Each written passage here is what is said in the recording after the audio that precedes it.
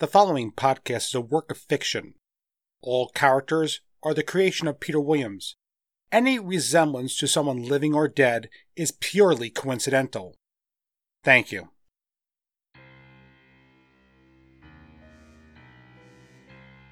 Tentacle Tuesday has dawned once more. Let us slither further to see if the tables can be flipped, if the tides can be turned, as the cult of Ikkyatsu seems to be in full control. Our hero, Detective Stevens, has been captured, being taken by Rogers to the Church of Ione. Will he fall? Will the cult and Master Rune strip him of his soul and offer him as a ritual sacrifice to Ikkyatsu? And let's not forget Hicks, bound to a chair in a secret chamber as the hours tick away slowly towards her inevitable end. Is there no hope? No chance of escape? I wonder. A quick reminder before we continue our story that this podcast does contain images of graphic violence, child endangerment, and poultry language. Why poultry? Because poultry is foul! Oh, I amuse myself so much. Now it's time to grab your tentacles once again as we join the story with Chapter 13, Escape.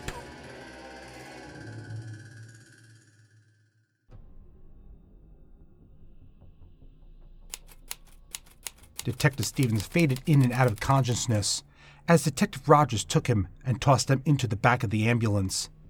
Somehow he managed to avoid the full force of the butt of the gun.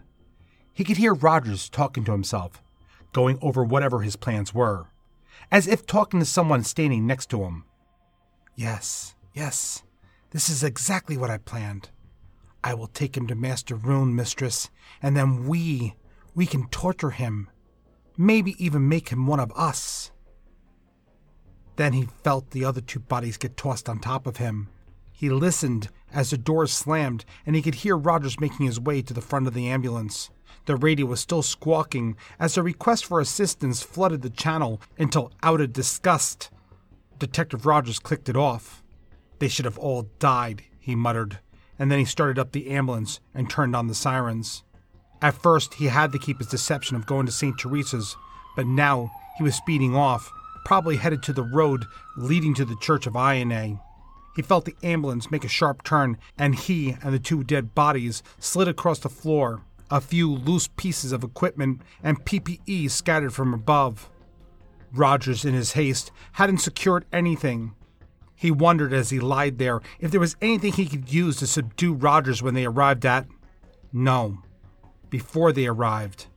Once at the Church of Ione, he'd be greatly outnumbered. Not to mention, he didn't want round 3 with Master Rune. This time, Rune would definitely have the advantage. That meant he only had a few minutes to outwit Rogers. Like after the explosion, he mentally checked himself over. Besides the massive lump on his head, he seemed fine. Plus, he wasn't tied up. Rogers' need to flee the scene before he was discovered had ironically left him with his best chance for escape. Sitting up, he eyed the two bodies. The one man was roughly his size. Taking off his coat and pulling it over the dead man was not easy as the ambulance bounced to and fro. It was now clear they had turned off the main road. This was good, he thought to himself. These back roads were narrow and seldom used. Plus, it might give him the extra time he needed to enact his plan.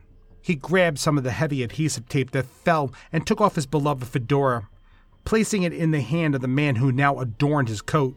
Then, he started charging the AED. He would only get one shot at this. He lifted the man's body off the floor, and they nearly went flying out the back doors as they hit a large bump in the road. Luckily, he was able to catch himself and brace himself against a back wall next to the doors. Using his foot to open them, they banged loudly as they hit another pothole. Then, with everything he had, Stevens tossed the body into the darkness and then hung on for his life. Within seconds, the ambulance came to a screeching halt. causing everything to go flying out the back. Everything but the AED he had grabbed. He could hear Rogers cursing up a storm as he slammed the ambulance door and headed towards the rear. He watched through the open crack as first Rogers checked the loose debris and started heading towards the body that wore his coat and fedora.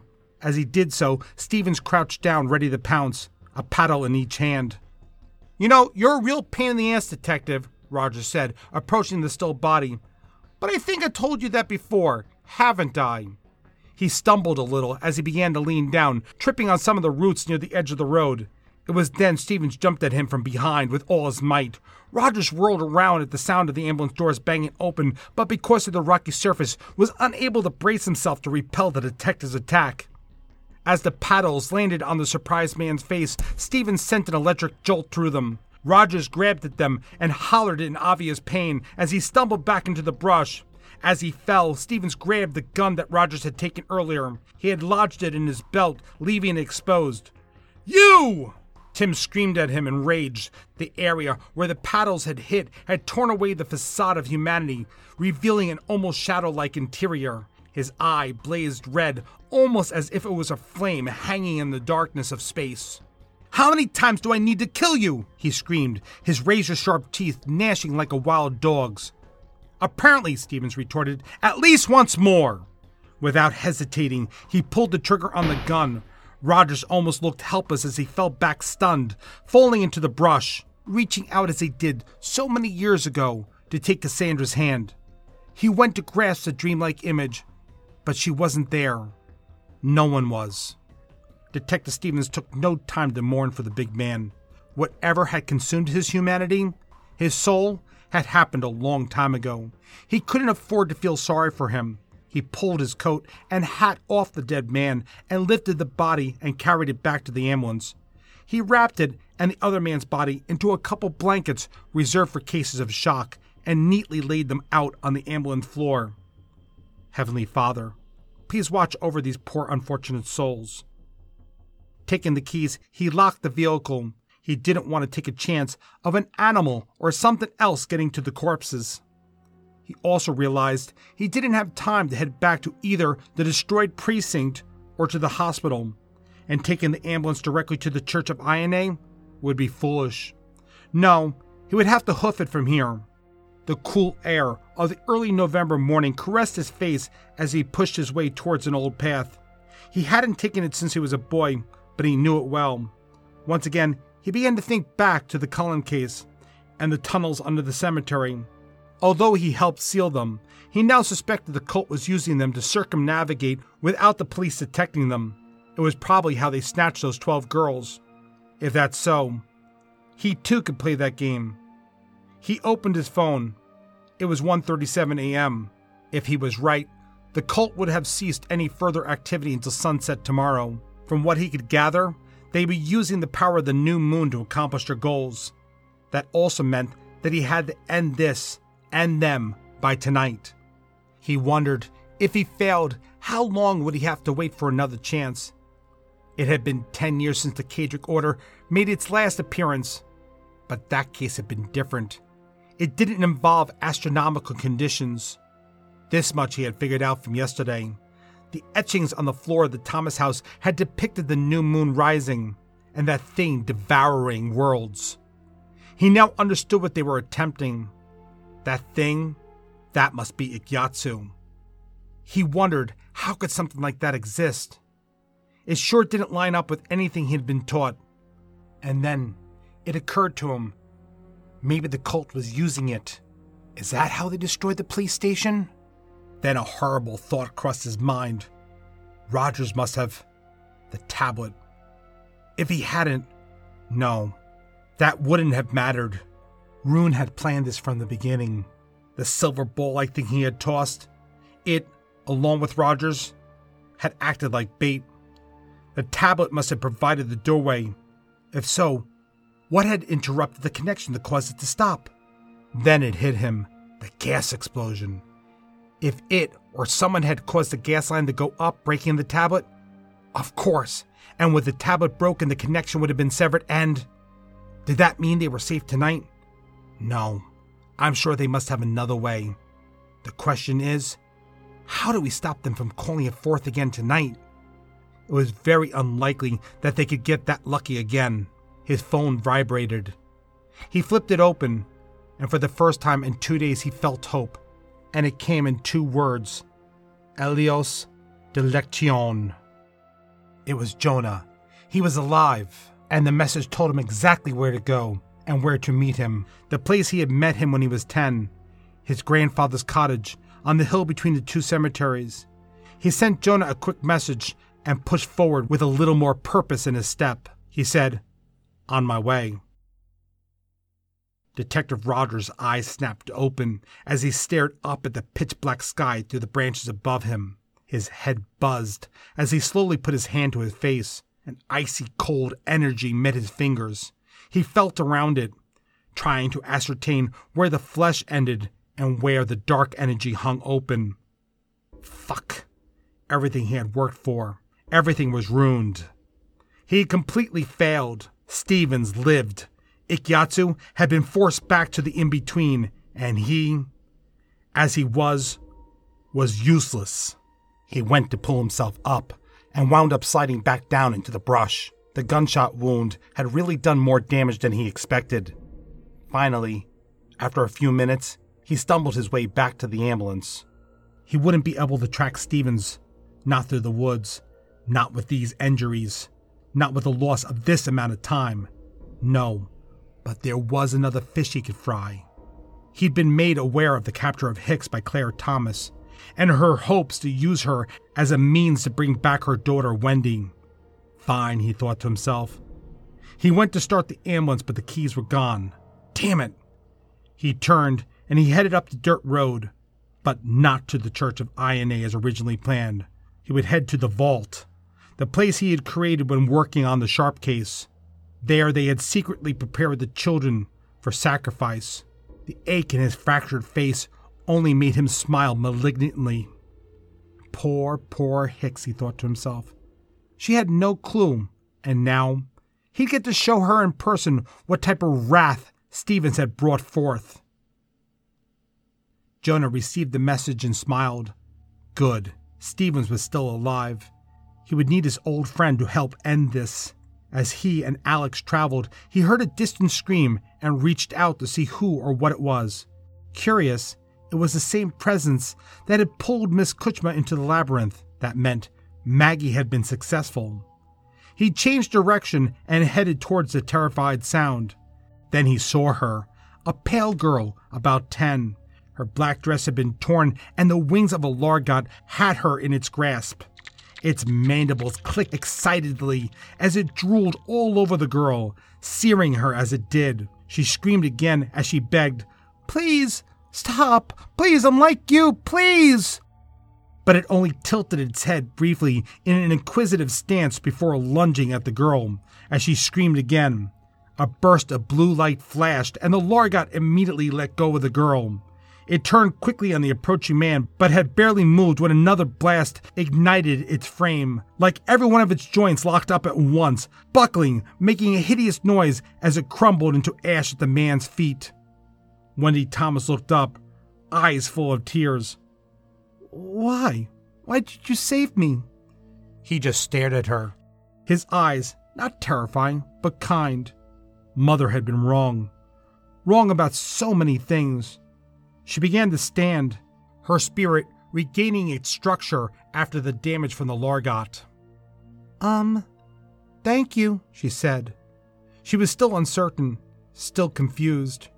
Her mother had allowed her to be eaten by Ikyatsu.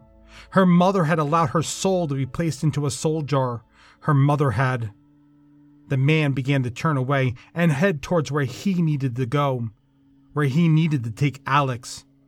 She swallowed hard and bowed, saying, If you open the doorway, if you let me out, I promise to help." He gave her an inquisitive look, smiling again, so warm, his voice soft yet firm. "As you wish," he said, and with a wave of his hand the labyrinth shook and a crack opened in the passageway behind her. Wendy bowed once more, saying, "Thank you." She stepped to the crack. Jonah smiled and sealed the door behind her. It was unexpected help, but he turned to Alex. Only a little further. Then I have a friend you... Actually, I think you two may have already met. Hicks' sense of time told her it was now long past midnight, and whatever part she was supposed to play in this high mass, in this nightmare, had not come to fruition. She looked over at Michael. He was huddled on the floor, incessantly crying in front of the rusty storage shelves, the blue tint of his spirit now mixing with a darker red current. Hicks wasn't sure. Should she console him or admonish him? But at this point, anything to make the crying stop would be welcome. "Hey," she said softly, hoping to invoke her hidden motherly side. "Hey," she said again. "Do you know what you're planning on doing with me?" At first he went quiet, saying nothing, not even moving. Then, slowly, with a pained look, he turned to her.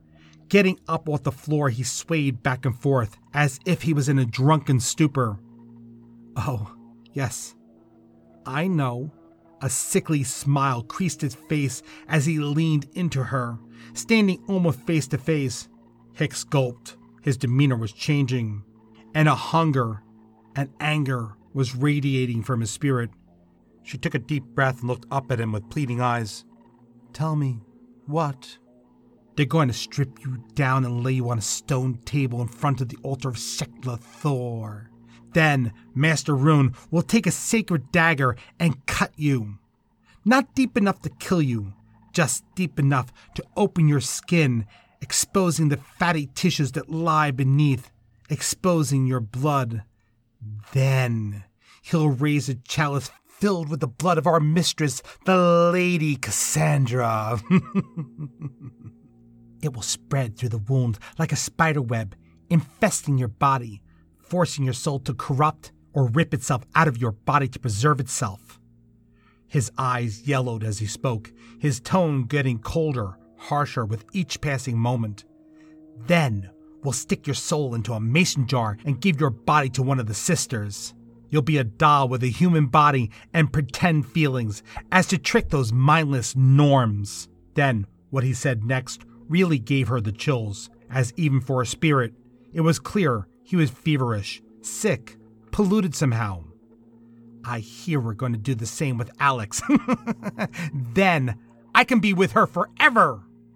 Hicks stiffened up, trying to keep herself together.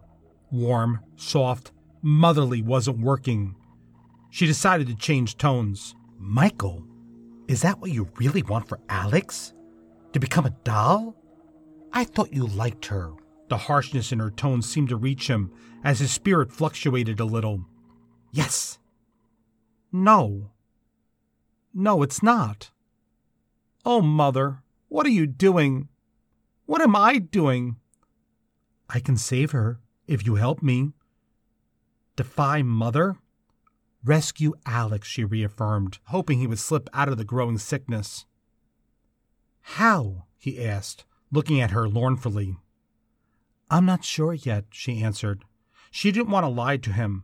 Too many people, too many things had done that already, creating the sickness that was festering inside of him. She knew she needed to reach him, the boy who really likes Alex. "Then what good are you?"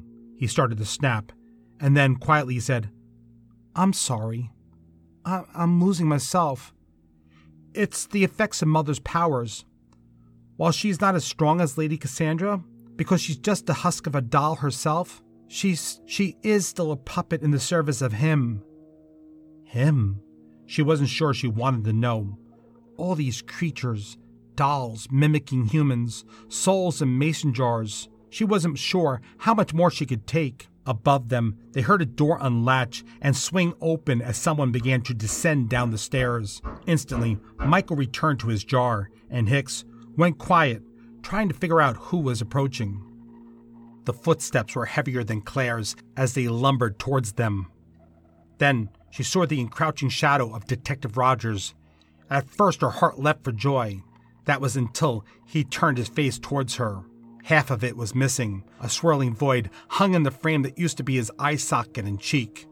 A red eye flickered angrily, its gaze falling upon her. Do you see what your boyfriend did to me? He said, nearly screaming as he marched over to where she sat. Boyfriend, she thought to herself. He must be Warren. The anger emanating from him was oppressive, and she could feel herself shaking as he gripped the sides of the chair, bringing his face against hers. A foul, rotting stench filled her nostrils. Please, I don't know what you're talking about. Ha! I'd like to believe that, Hicks, he said, and then, as if he was realizing something, actually, I honestly don't care anymore. If I can't kill Stevens, I can at least make him suffer. He lifted her, tossing the chair backward so it hit into one of the makeshift walls. Hicks' body groaned. She ferociously tugged at the bonds, hoping that maybe something had loosed. Shit, no dice. She stared up at him, terrified. I wish I could record that look and play it back for him over and over, he said. He began to march towards her again, and she braced herself for another blow.